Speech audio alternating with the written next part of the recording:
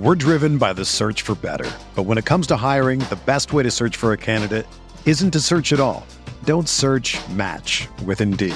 Indeed is your matching and hiring platform with over 350 million global monthly visitors, according to Indeed data, and a matching engine that helps you find quality candidates fast.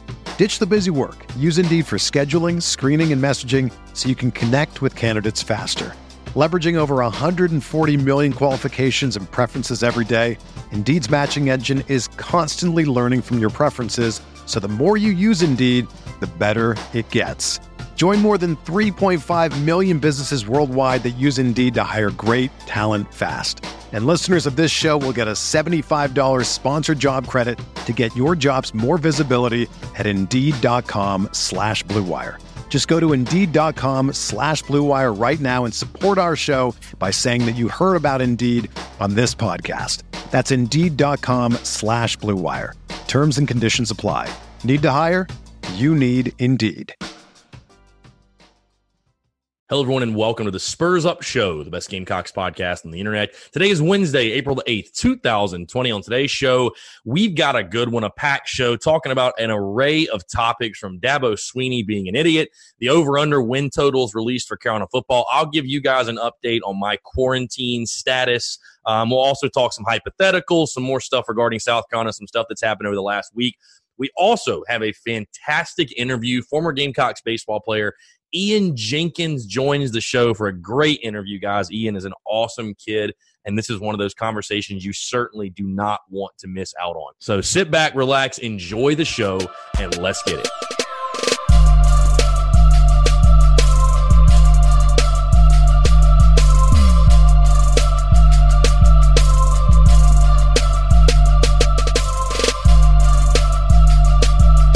All right, I'm Chris Phillips, host of the Spurs Up Show. As always, appreciate you guys tuning in. Hope everyone is doing well. This is quarantine day.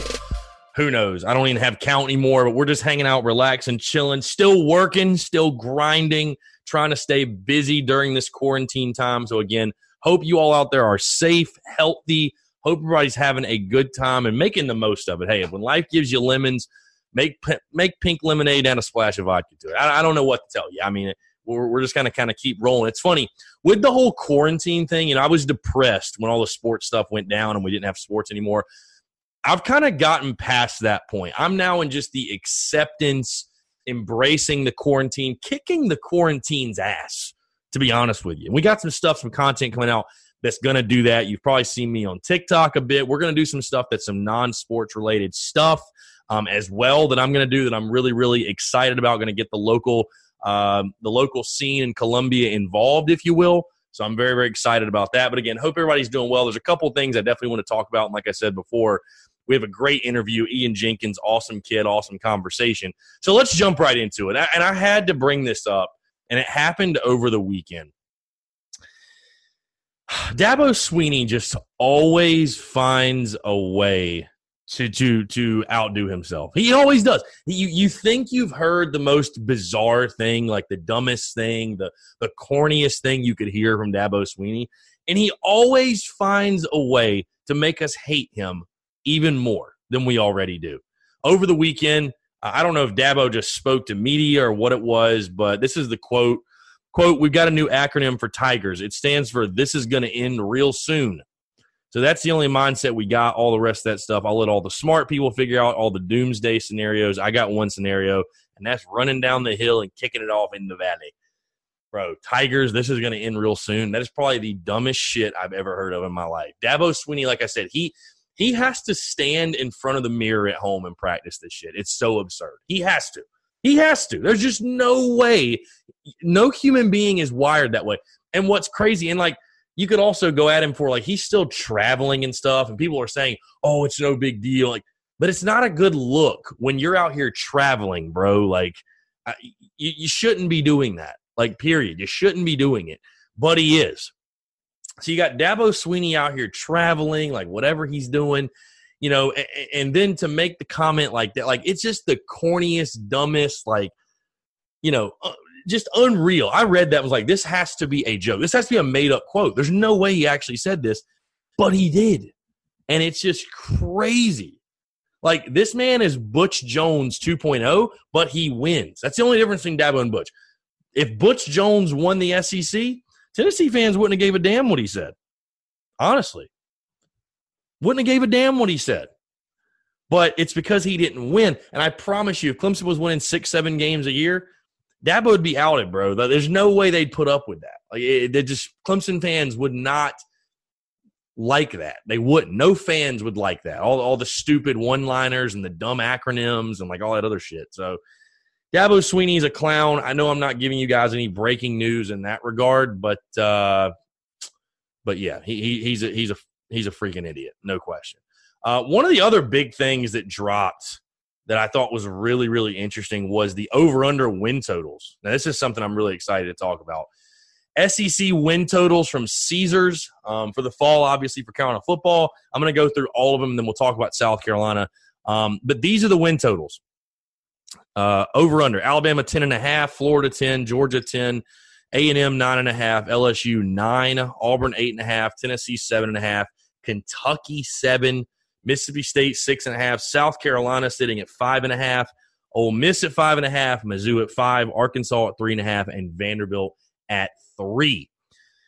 Now, I know a lot of South Carolina fans, a lot of diehards, a lot of people that bleed the garnet and black. They look at that and think, "Oh my God, we're being disrespected." Like, what's the number? Like, Chris, a lot of people ask me, "What do you think about the number?" I think the number is perfect. I think the number is right where it should be. Listen, guys, going into this football season, it is like a repeat of last year. It's a mirror image of last year in the sense of, like, this is going to be a season we are struggling to get to a bowl game. We are struggling to find that 6th win. Like that, it's going to be that type of season. So, honestly, right now, with that over-under 5.5, right now, I would probably take the under, to be just completely honest with you, just because, I mean, you know, I'm picking us to go 5-7. I mean, that's why. So I would take the under. I mean, it's going to be right at that number, though. I mean, the number was 5.5 last year, and South Carolina ended up winning 4 games. I'm not saying that's going to happen again, obviously, but I think that number's, honestly, like the odds makers, that number's perfect. That number's right where it should be, to be honest with you. So I hate it. I hate that that's the number. I hate that that is, you know, what we've come to. I mean, you look, I mean, it's crazy to think that, like, Kentucky has an over-under of 7. Kentucky's 7. Tennessee's up to 7.5. Heck, Mississippi State even's at 6.5. So, you know, you guys all know my thoughts on Will Muschamp, and I think this will be his last season, and it's going to be a major transition in the Carolina football program for sure. But yeah, I just, you know, I don't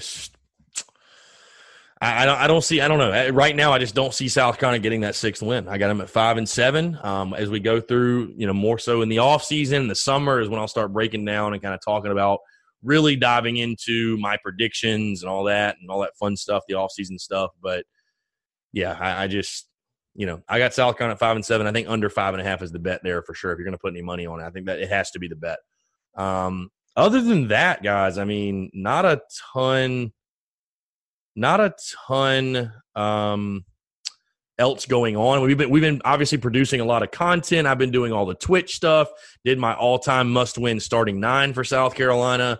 So it's been a fun blast. Again, I appreciate you guys so much for interacting with the content, asking questions. Been doing a lot of the question stuff on Instagram. That's been fun. We've been doing a lot of the lives and stuff on Instagram. That's been fun. So I really do appreciate you guys, you know, staying interactive. You know, I appreciate you guys staying engaging with the content. It shows you guys care and support me. And I really do appreciate it. So thank you so much. We're going to continue to just keep trucking along. We're going to kick quarantine's ass. Who gives a damn? Make sure, by the way, you tune into the Twitch streams. Make sure you go rate, subscribe the show as well. I meant to say that at the beginning, but please go rate, subscribe the show on iTunes, Spotify, Stitcher, whatever. Go leave a 5-star review. I really appreciate that. And outside of that, yeah, not much else going on. Again, I hope everybody's safe, healthy, making the most of your quarantine. Maybe there's something you always wanted to do, or some skill you wanted to learn but you didn't have time. hey, now's the perfect time. All we have is time, it seems like now. So, again, have a fantastic interview for you guys as well. Ian Jenkins, former Gamecocks baseball player, really cool to get his perspective on the South Carolina baseball program, the state of the program, what he's doing now in his career. He's actually playing for Adrian Morales down in Miami for his junior college. So, and he's doing very, very well. So very excited for you guys to tune into this. So stay tuned, sit back, relax, and enjoy this interview with former Gamecocks baseball player Ian Jenkins. All right, joining us today on the Spurs Up Show, former Gamecocks outfielder Ian Jenkins. Ian was at South Carolina 2018, 2019, is now currently playing his college baseball at Miami-Dade, actually playing under a former Gamecock as well, Adrian Morales. Very, very excited to talk to you, Ian. Appreciate you taking the time, man. It's a pleasure to have you on, my friend. Yeah, thanks for having me on the show. I really appreciate it.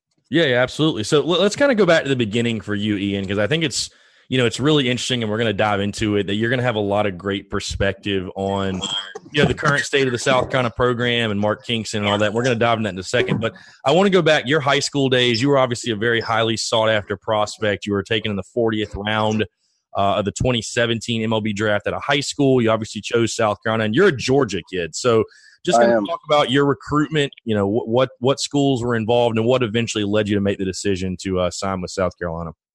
Yeah, so for me, it's an interesting story on how I got to USC. So, as you know, I've had a lot of injuries in my career, right? And a lot of them were in high school. So my recruiting in high school started really late, man. I really didn't get started till my senior year, the following senior year. So almost as late as I could get started. And I was playing with the East Cobb Yankees, and we were in a perfect game tournament, and I swung the bat well. I did well for myself. I showed well. I showed some of my tools, and I think I showed a mature approach at the plate, which a lot of guys liked, and that's what coaches taught me about, was my approach to the plate, how they liked that. So going back to that tournament, I did really well at that perfect game tournament, and it was in the fall of my senior year, and I got a bunch of calls from a few advisors, from a few schools. But the first call I got was University of Carolina, and this is with the old coaching staff, with Holbrook's coaching staff. Espo called. He called me on a Wednesday, and they ended up getting me on a visit up there on a Saturday. It happened really fast, man, really fast. But I was excited. I got up there. I love the university. And I got back, and I said, when I got home, I coached this place. I had other visits to some other, this place to be my home now. So if we can make that happen, let's go ahead and do it. And right. Work with a scholarship on it, and I accepted. And the rest is history, I guess. So was there any, I guess, doubt for you once what happened with the previous staff, once Holbrook made the decision, or however that went down, once he was not at South Carolina anymore? Was it any kind of wait and see approach for you, or was it just you're like, either way, I'm 100%? Either way, I was still going to go. I trusted the fact that Ray Tanner, being the athletic director he is, and being the head coach that he was, would make the right decision on a coach. And he picked a great coach. He picked a coach who was well-rounded, who I think can coach at the SEC level. So.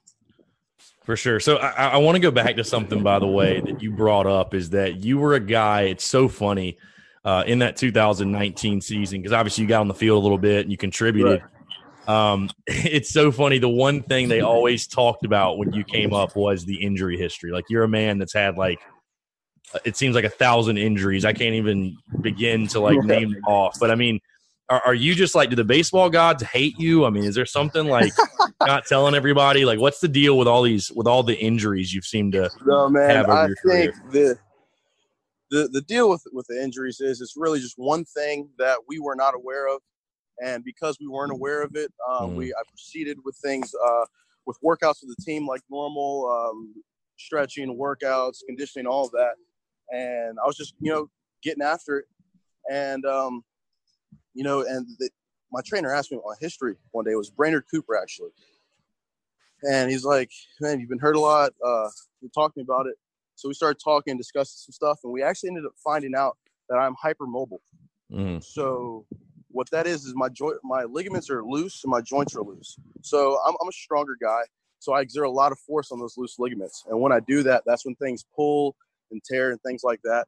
So basically what we figured out is I got to stop stretching. So oddly enough, I stopped stretching. And since I stopped stretching, I've not had another injury. Wow. I've been healthy. Right now, my body's never felt better. And you know what? I probably sound like a crazy man talking to you and telling you how I stopped stretching and I feel better. But oddly enough, it worked. So that's really the deal with injury history. Yeah, I was going to say that's kind of a convenience because anybody who's played any sport knows. I mean, it's just like one of the most tedious things you do. So it's like, sorry, coach, I'm sitting this out. Just show. You're just a show and go guy now. You're just a show and go guy for sure. So you get on campus in Columbia, 2018. You obviously redshirt, but you're part of a team that goes to the super regionals. And I'm sure I don't know if you traveled. Probably didn't travel to Fayetteville. But anyways, you're part of a team that goes to the super regional, makes it that far. Coming to 2019, obviously contribute. Just talk about kind of the vibe, being part of a team that was a game away from Omaha. I guess how cool was that to be a part of and kind of watch your teammates do what they did. It was something. I've won state championships in high school, and I've won a lot, and I've had successes at other places, but there was nothing like what we had that year. What you saw was a team that struggled in the beginning and a group of seniors that lit a fire under the rest of the team and really led the way. Those seniors dictated every game. After I think we lost Presbyterian or something, and it was a crushing loss. Coach Kingston wasn't too happy, so he did things that he needed to implement. He thought he needed to implement for us to get better, and we got things like the locker room taken away, the lounge taken away, things like that. Like there was no more nice amenities of playing at the University of South Carolina. All that stuff had to be earned, and guys like L.T. Tolbert, Matt Williams, and some of those other seniors on that team, they were real leaders. And I've never seen a team transform itself like that Gamecock team did. And it was really fun to watch. And I think as a freshman, it was an honor for me to sit there and watch how leaders do it at the SEC level. So it was a great learning experience for me, and I'm so blessed and honored I could be a part of that team. For sure. So I want to switch gears a little bit before we dive into 2019, Ian. So this is kind of a funny thing I want to ask you about. So for a while on social media, because I didn't get into Columbia didn't move to Columbia until August 19, the fall. So I wasn't at scrimmages last year or anything like that. So anyways, there was a lot of chatter on social media when you guys were doing the squads, the scrimmages of who hit this home run, who hit that home run, Andrew Eister hit the scoreboard, like this happened. Yeah. So I was talking to this season. I was at a game and, I've been had him on the show or I'm getting him on the show, but we're talking like Alex Destino, Reed Morgan, Ridge Chapman. And so I was talking to Ridge Chapman. And I need you to either confirm or deny this because he told me a story that you hit a home run. And I remember this being tweeted out about that the ball was like literally in the parking lot. He told me you hit the ball over the clock on the scoreboard. Is that true? I did, just to the right of the clock. Dude, that's a bomb. I mean, that's for people that don't realize if you can envision Founders Park, like that is a moonshot of a home run. I like to tell my teammates, I tell them I didn't hit that ball. Jesus hit that ball. Because there's no way I'm going to be able to do that again. Well, dude, what's funny is that Ridge was telling us this story. And like I said, it's like me, Ridge, Destino's there, and Reed, because they're all back, working out, whatever. Yeah. And, I mean, nobody believed him. Like Reed and Destino did not believe him. And I'm like, now that we're having this conversation, I'm like, this is the perfect time to figure this out. Yeah. But there you go. Ridge was telling the truth. Apparently you did. I mean, that's Ridge, was that the ball that was found in the parking lot? Was that same home run? That was. I feel like you have to still have that ball. I mean, that's got to be you know what? I had the ball, and then it got taken away from me because it's a practice ball. So dang! I feel like they need to make an exception for that. Like, I thought they were. But Jesus, it's like hitting the cover off. I mean, it's like a special thing, bro. Yeah, that's a monster shot for sure. I'm glad we found that out. Anyway, so let's dive into 2019. Obviously, again, you get on the field, you contribute. You played in 26 games, had 14 starts. I thought it was interesting. You had 5 home runs, and 4 of them were in SEC games. Just kind of talk about, your experience playing at the SEC level. I mean, was it kind of what you expected? Was it tougher than you thought? Like, what was that adjustment like, I guess? Because, I mean, obviously, there's no better conference in the country for college baseball than the SEC. Yeah, man. So I think the first time I got out, the first time I started actually was not an SEC play, and it was against Valparaiso. And the first day was not good at all. I sucked, if we're being honest. I sucked. And I thought to myself, I was like, Valparaiso is a good baseball school. But what's going to happen, Ian, when you face Georgia in 2 weeks? And that's SEC baseball. Like, that's the big time. So after that first Valpo game, I said, you really need to kick in gear and get in the cage and figure some things out. So me preparing for SEC baseball was timeless cage work. And then when I finally got in there, man, I think my first SEC pitch I saw was against Emerson Hancock. And it was fireball. And I'm up at the plate. First fastball goes by. Wow, that's coming in there. All right, be short, be quick to the ball. And I think he ended up striking me out at that at bat. But it was a wake-up call for me because it's a level of baseball that I never played before. But after my first game in the SEC, I realized, I can play at this level. I belong. I believe in myself. But yeah, man, SEC is unreal. You'll never get a break. You're going to get Emerson Hancock off the mound, and then some other guy will come in that you've never heard of that's throwing 94 from the left side that's spotting up. That's just the SEC, man. Yeah. It's competitive, and everybody's good. Everybody's good. So, yeah, in my mind, they like to say, like, it's double-A baseball. I'd hate to see what the major leagues is like. But I think I can handle it all, and I'm ready for it. Yeah, I was just going to say, I mean, it's crazy because, just speaking on that Georgia team, and like I said, you got Hancock throwing like 98, and they got a guy out of the bullpen throwing 99. It's like, where did they get all these studs from? Right. But that guy out of the bullpen threw me a 90-mile-an-hour slider, actually. Yeah, I mean, it's just unfair at that point. Was there a moment for you that was kind of like I don't know if you've arrived is like the right way to put it, but was there any of those like those home runs or any like moment for you where you're like you were saying, it kind of the light bulb sort of clicked? You're like, all right, I belong at this level of baseball. This isn't overwhelming anymore or anything. Absolutely. First at bat against Auburn on a Saturday game. First pitch, I hit it over the left center field. I hit into the left center field bullpen. And that was one of the greatest moments in my baseball career because we're playing Auburn. They're good. It's a good baseball team. Classic SEC matchup, Auburn, South Carolina. And I got in there first fastball. I saw I hammered it. And rounding those bases was unreal. I'll tell you what, the best part about it was when I'm rounding third base and I get to give Stuart Lake a high five, see the smile on his face. But even better is I'm looking in the dugout, and my teammates are running out. Noah Campbell's got this shocked look on him. Jacob Olson's fired up.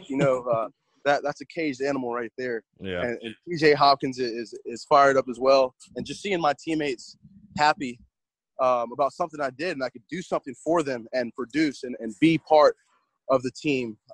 It's a great feeling, man. And that's when I felt like I really belonged, was after that home run. For sure. So I want to ask you about that 2019 season as a whole, too, because we obviously know it did not go to plan. A lot of injuries, a lot of, game. It seemed like every series was like coming down to the wire and just wasn't going south. Wasn't going our way. And people that know baseball or played or whatever, that things can tend to snowball in baseball. It's like when you get on a streak, bad or good, it's like it can really start to snowball. Just that 2019 season, I guess how tough was that to go through that? I mean, as you're going through it, because, when Carmen goes down, I think people really didn't realize like how big of a loss that was to lose Carmen Majinsky. I mean, I tell people honestly, if Carmen's healthy in 2019, it may really be a 6 or 7 win difference in conference play because Absolutely. you have to think, a lot of those series where you lost 2 of 3, he's going to win you half of those at least. Absolutely. That's a potential first-round draft pick. Right. He's got first-round stuff. So when you say that, you're absolutely correct. Carmen breaking his foot at Clemson was a huge loss, and really a turning point in that season. What was your experience like playing in the South Carolina Clemson game, or just being a part of the rivalry? Because I know everybody has I never actually got to play in it due to injury, but that atmosphere is unreal. That atmosphere is the closest thing that you can get to being in Willie B. Stadium on a Friday night, on a Saturday night, or something. It's an unreal feeling. The stadium's packed. The fans have tons of energy, and the players feed off that energy of the fans. And it's a war, man. It's fun. It's really fun. Those are some of the moments in college baseball I'll never forget. Those kind of rivalry games and just the energy is unmatched.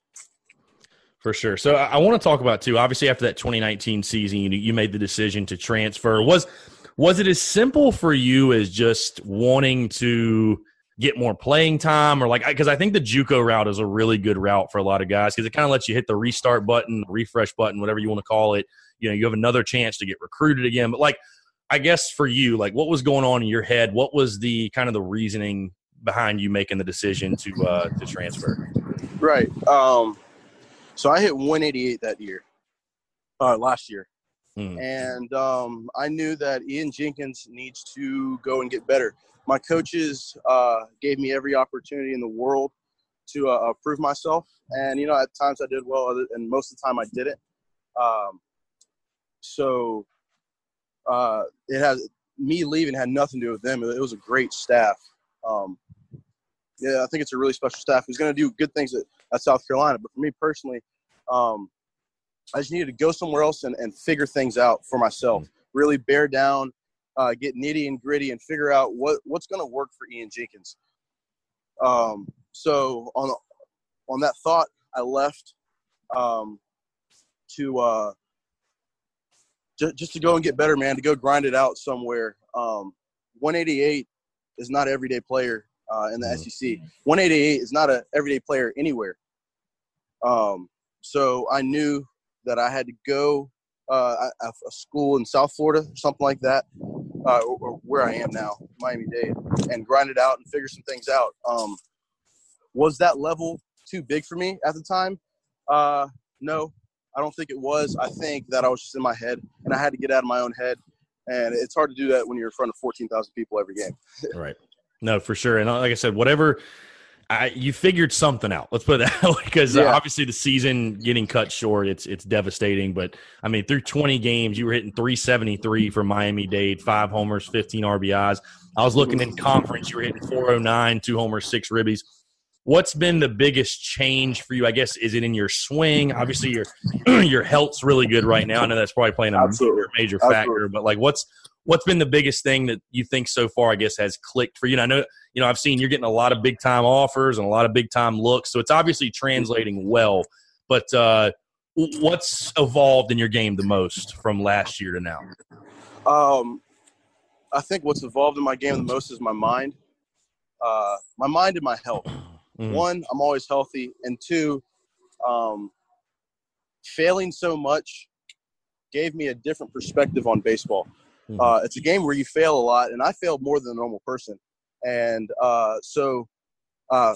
myself, I'm a huge mechanics guy. I'm really big on the swing and how it works and your approach and all these different facets of the swing and how they come together and make a great hitter. And, just looking at some of the swings I was taking, and I was asking myself, what's my approach at the plate? All right, what are you trying to do here? Knowing the situation, things like that. I was really just going up there swatting, man. I was doing a lot of the things that I thought would work and would help me hit that home run or that double and score some runs. But the things I was doing with my swing just didn't make any sense, man. So really what I did was got down to Miami-Dade. I choked up on the bat. A huge part of this is Adrian Morales helping me out and us being able to figure out some things. So I choked up on the bat, I even put some space in between my hands, man, to have more bat control because our biggest focus was bat control. If you can't control the bat, you're not going to hit the baseball. So I choked up. I started swinging at more of a down angle. And what that allowed me to do was my contact rate was much higher.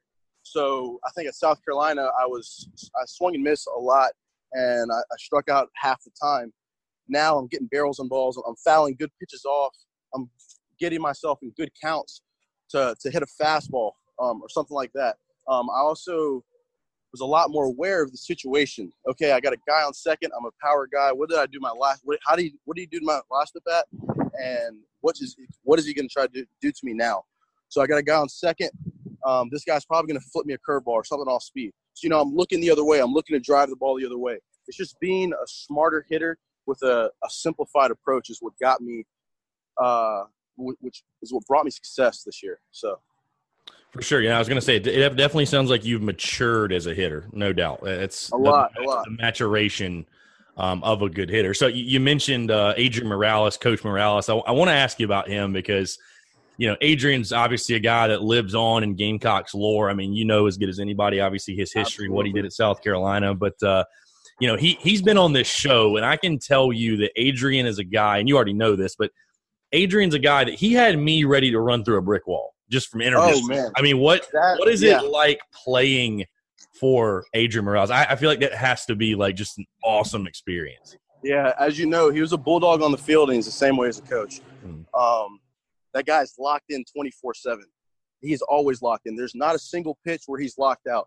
One day we were talking about a few of my swings on curveballs, and he brought up an at-bat from 2 weeks ago, my second at-bat and the fourth pitch, and I was just like, yo, what? I don't even remember that. So this guy's locked in it all the time. He picks up on a lot of things. He actually made a really smart coaching move this year, whereas the first game we played Northwest Florida State, he was coaching third base, and we lost that game. And we were talking. He said, you know what, I'm going to go to the dugout so I can slow the game down and see things. Then we went on a 12-game winning streak. He sees all these little facets in the game that really make a difference. I can't believe he's not coaching at a big-time D1 yet, honestly. He's capable of it. He's a very talented coach. And like you said, man, we played 23 games this year, and every single one of them I was running through a brick wall for him. So that's just how he is, man. Really intense, very smart, and just a really good coach, a really good teacher. He connects to a lot of different guys and can bring them together. It's really a beautiful thing. What he's able to do.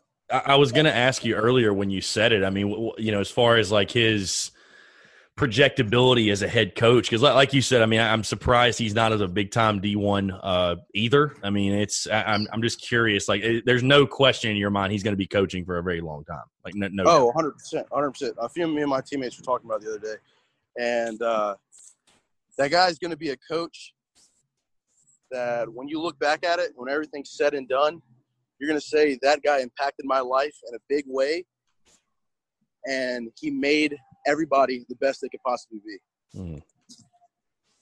No, for sure.